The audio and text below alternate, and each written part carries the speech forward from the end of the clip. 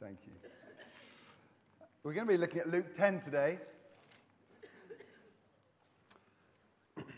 I, in my personal devotion at the moment, am slowly and leisurely reading my way through the book of Luke. And this week I was in chapter 10. And I had an inkling that I was going to need to take a bit of a break from the series we've been teaching because today was a special event. And obviously, it goes without saying, I want to speak a message that I believe is pertinent for these two young men. And as I was reading the commentary, it's actually Warren Wiersbe. And right at the start, there was the overview of Luke chapter 10. And something jumped on the inside of me and said, this is it. There's a great message here for Luke and for Mark. And also, I believe, for the rest of us. So if we open up the book of Luke, and I'll tell you the stories just quickly, really. And then we'll look at the overview again. There's three sections.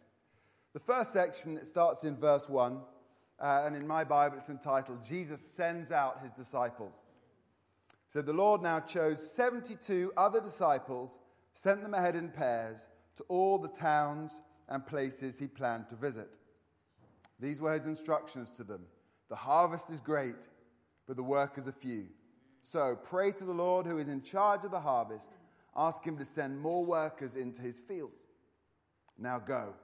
And remember that I'm sending you out as lambs among wolves. Don't take any money with you, nor a traveler's bag, nor an extra pair of sandals, and don't stop to greet anyone on the road. Whenever you enter someone's home, first say, may God's peace be on this house. If those who live there are peaceful, the blessing will stand. If they are not, the blessing will return to you.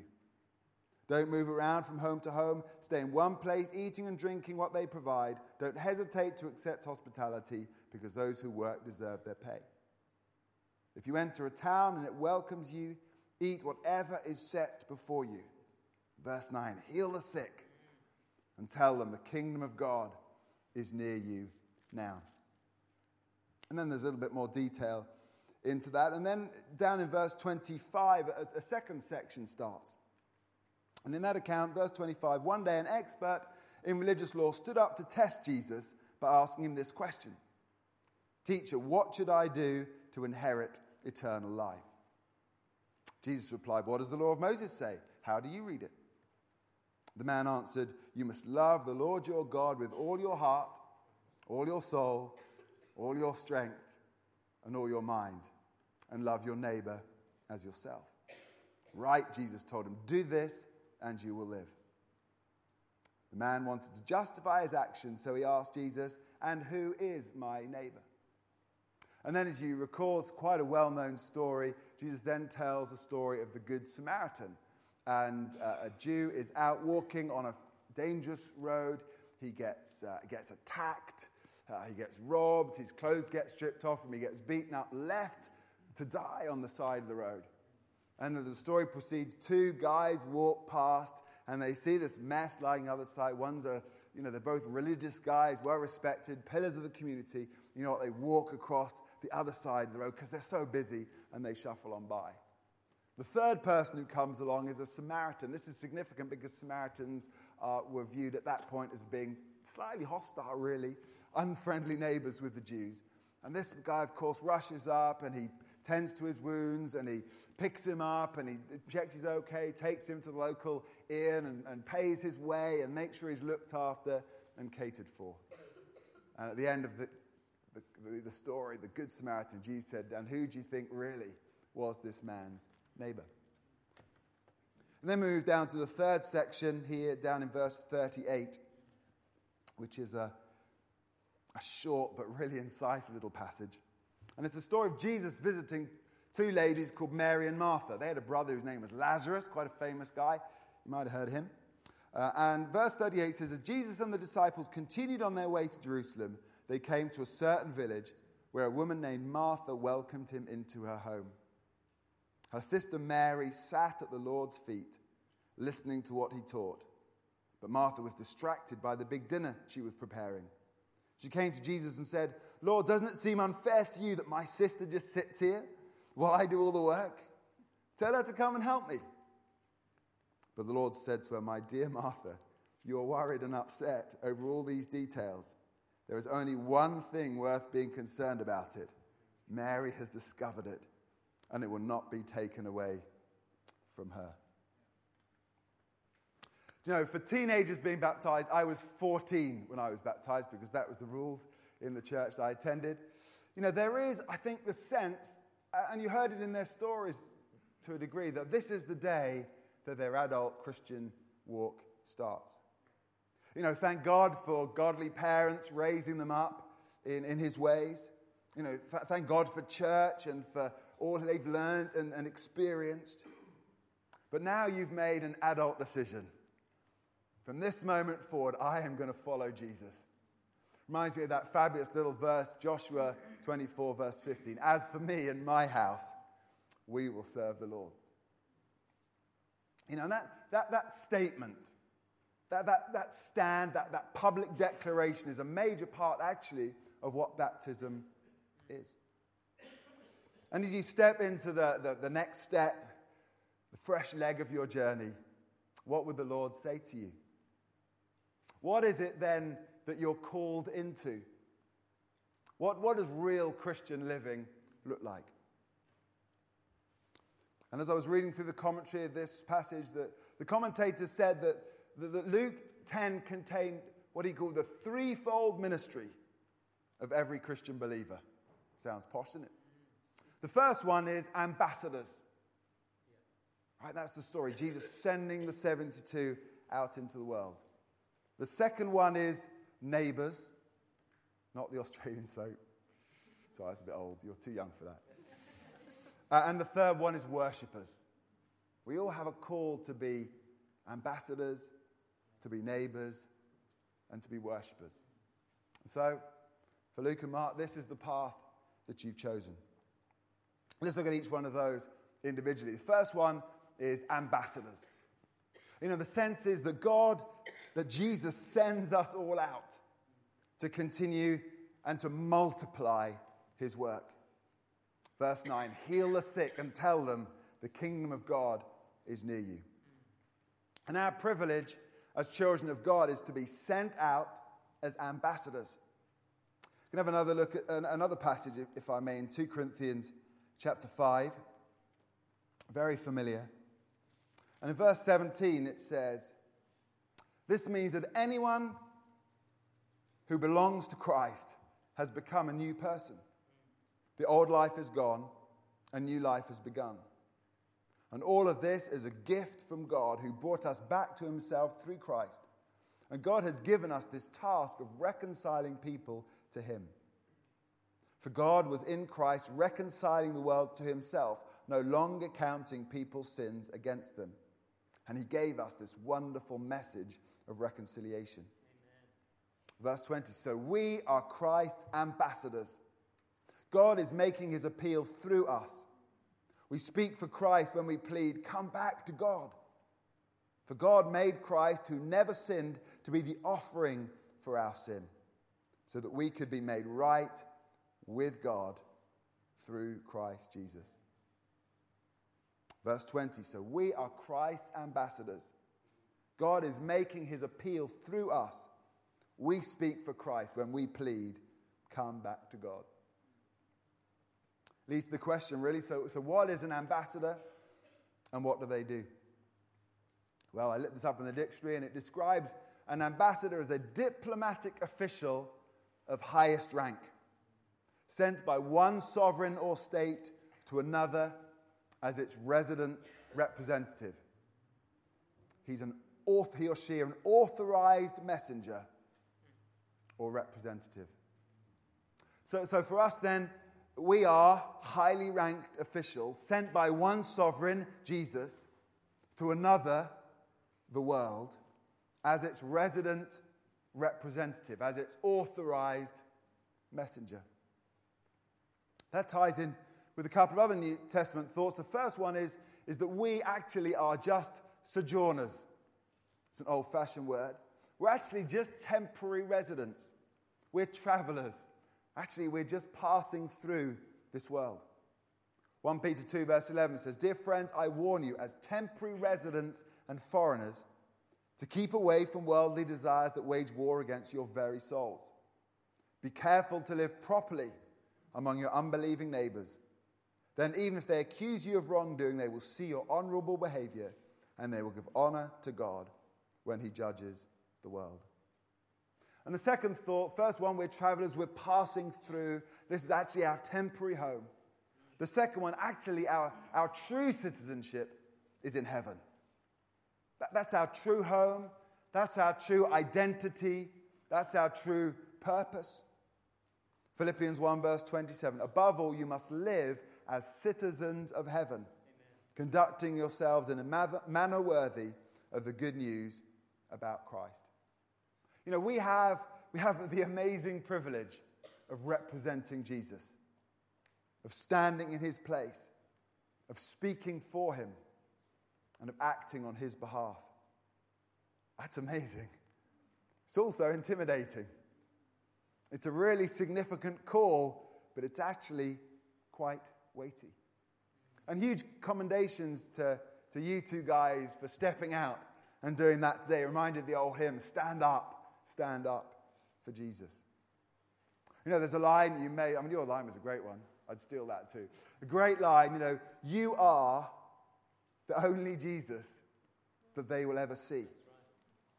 You are the only Jesus that they will ever see. And that's a really optimistic statement, but I think it's a little bit scary, isn't it? But let me read you this verse. Acts 1, verse 8. It says, "You will receive power when the Holy Spirit comes upon you, and you will be my witnesses, telling people about me everywhere, in Jerusalem, throughout Judea, in Samaria, and to the ends of the earth."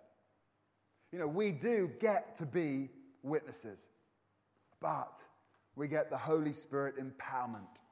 We get to do it in partnership, and we get to do it under his leadership. You know, we get to be a conduit. We get to be carriers of love and grace and power out into the world. Luke 10 verse 9, "Heal the sick and tell them the kingdom of God is near you." And ultimately, here's the task. Again, still in 2 Corinthians 5 verse 19, "For God was in Christ reconciling the world to himself, no longer counting people's sins against them, and he gave us this wonderful message of reconciliation." Other versions talk about a ministry of reconciliation. You know, we've already sung about it this morning, but the phenomenal work of Jesus on the cross was an act of reconciliation. 1 Timothy 2 verse 5, "For there is only one God and one mediator who can reconcile God and humanity, the man Jesus Christ." Colossians 1 verse 19 says, "For God in all his fullness was pleased to live in Christ, and through him God reconciled everything to himself. He made peace," here we go, "he made peace with everything in heaven and on earth by means of Christ's blood on the cross. This includes who you once were, far away from God." And reconciliation means making peace across a divide. Literally, if you look at the origins of the word, it means to bring together again. A man was separated from God by sin, essentially in a position of enmity. But Jesus bridged that gap, and he made peace by dying on the cross, by paying the price for our sins, by washing us clean in his blood, and by rising again for our salvation. And all that is beautifully symbolized in baptism, as we'll see in a minute. First of all, you go into the water. That's dying to the old life. That's crucifying the old you. And then under the water. 1, 2, no, joking. That represents being washed clean. That's what water symbolizes, doesn't it? Amongst other things. This idea of our sins, all that old stuff, just being washed away. Water representing, I guess, the blood of Jesus that cleanses our sin. And then from there, the good news is you come back out of the water into new life in Christ. And again, in 2 Corinthians 5, verse 17 says, if anyone is in Christ, he's a new creation. Amen. A new creation. Behold, old things are passed away and everything becomes new.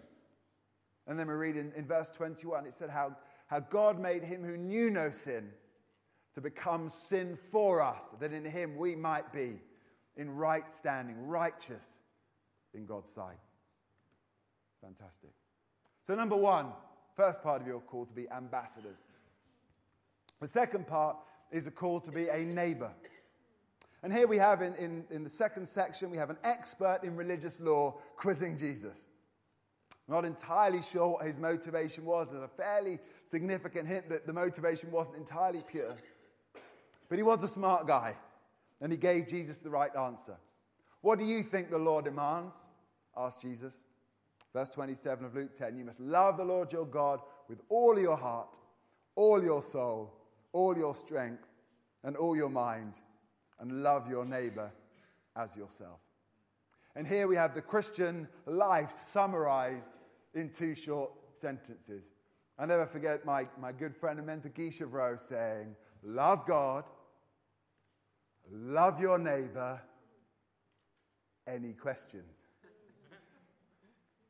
Actually, this guy did have a question. The question was, okay, then so who is my neighbor? And actually in that question, there was an implication or a suggestion. And the suggestion was, who can I exclude rather than who should I include? And Jesus made the real point. He understood the real question. The real question is, to whom can I be a neighbor? And then Jesus tells this wonderful, famous story of the Good Samaritan. Actually, we're not clear whether that was a parable or whether actually that was a story drawn from local news. We don't know that. But again, the summary of the story, there's this man down, having been beaten to within an inch of his life, and these 2 wonderful guys, religious guys, go walking past on the other side, and yet here comes this one man, this Samaritan guy, and he comes and does everything that you would want and expect a neighbor to do. And at the end, Jesus concludes, he says, the moral of the story is, be a good neighbor. Be a good neighbor. You know, this is a simple call, but it's a powerful call from Jesus to us. You know, we get to be a neighbor. Amen. We get to be a neighbor to those people around us, to anyone whose paths we cross, to the people we work with, the people we sit next to in class, we stumble across, we see in need. We get to be a neighbor. Doesn't this tie in with the current teaching thread that we've had about walking with people, about investing in people, about sowing the right seed, about earning the right to speak into people's lives? So, what does it mean to be a neighbor? Who was his neighbor? Asked Jesus. The one who showed him mercy. And Jesus said, yes, now you go and do likewise. And so for us, we get to be a neighbor. We get to show mercy. We get to be kind and to smile, to give time, to encourage, to be available, to serve, to forgive, and to love.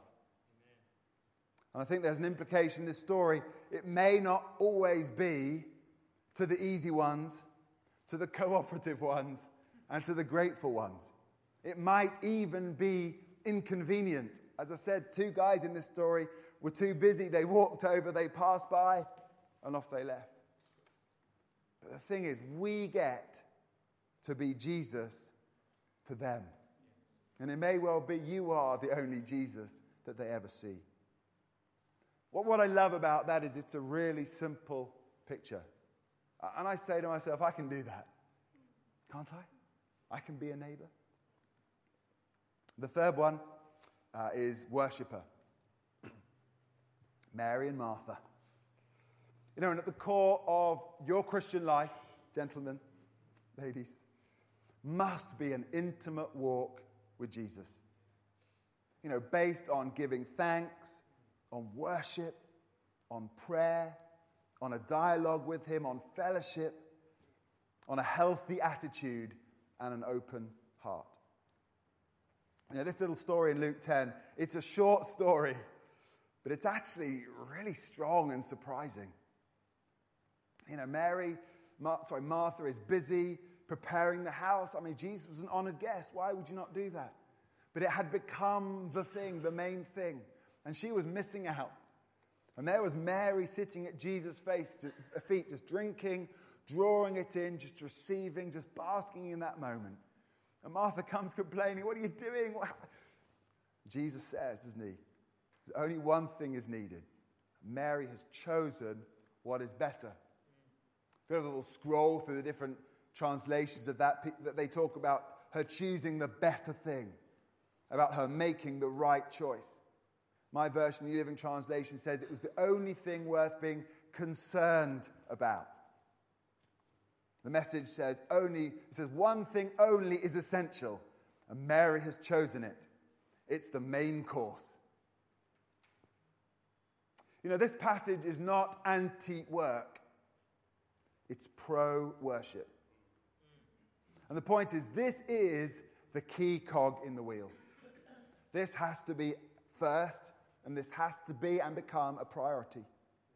And we see Jesus, don't we, time after time, sneaking off early in the morning for retreat, quiet seclusion, seeking his Father's heart and his Father's mind. Makes me wonder, how much more do we need to make sure that we do that? And actually, outside of that relationship, work is in vain, Martha. It's in vain. Psalm 127, verse 1, unless the Lord builds a house, the work of the builders is wasted. And see, for us as Christians, this must be the starting point. Everything we do should be an outworking of our relationship with the Lord. Our time spent with him, seeking his word, seeking his heart. The commentator Wiersbe says, unless we meet with Jesus personally and privately, we'll end up like Martha, busy but not blessed. And the reality, if there is no water in your well, again tying with previous messages, if there is no water in your well, you'll have nothing to give. And so we as Christians need to take time to replenish. Ephesians 5 verse 18, we've been in that passage recently. Being filled with the Holy Spirit, constantly, ongoing, daily. Be filled with the Spirit. Acts 3 verse 20 talks about times of refreshing in the presence of the Lord. We need that refreshing. We need that replenishing, that refilling constantly. We also need constant realignment. To remember that he is God and you don't need to be. That's good news right there. Amen. That he is Lord. It's an invitation for us to let go of the lordship of our lives, which is what you're doing today. He gets to lead. You know what we get to do? We get to rest and we get to follow. So as I wrap up, to apply this to you guys, there are 3 hats that you're going to have to wear. The first one is ambassador. The second one is neighbor. And the third one is worshipper. And worship must come first. Everything must be rooted in the strength of your relationship with God.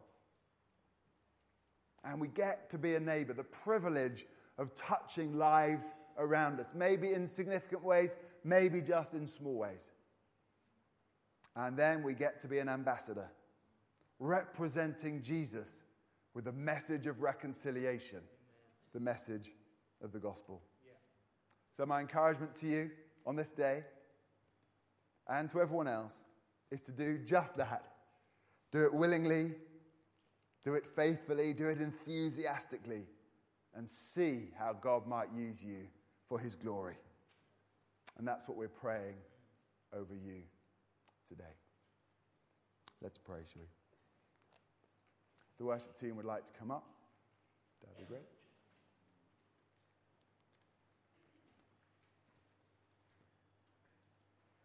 Father, we pray for these 2 young men who stood up bravely today and told us their compelling stories and made strong statements. I'm here to follow Jesus. He is going to be the Lord of my life. Lord, our prayer is that this would be a deeply significant day for them, shared in joy by their family and friends, and that the whole experience of baptism would be meaningful for them. But in a sense, that's a momentary thing. Actually, there's a lifetime that they are being baptized into. And that life is a life of worship, called to worship, to being a neighbor, and to being an ambassador for Jesus. And we're going to be praying for them today. We're going to be praying that they grow into and they flourish in all of that. That on this day that they would have that infilling of your Spirit, that empowering, that strengthening, that ability to do all of those things that, if we're honest, are a little intimidating on our own. Because our prayer, Lord, is that you would use these two lives for your glory. Lord, we see them up here and we're dead proud of them, and we can see a little glimpse perhaps of what you've placed inside of them. We're excited by that. And Lord, today it's a giving of it to you. It's a releasing of it to you and say, Lord, would you take these two men and us too and use us for your glory. In Jesus' name, amen. Amen. The plan is we are now going to, Gordon, thank you, is going to go and get the kids. And so we're going to just sing a song. You'll love the first line to this, if it's. We're going to sing a song while they're coming down and gathering around, and then we're going to do the thing. And then we'll wrap up. So why don't we stand? You've been sitting down for a while. Thank you for your patience.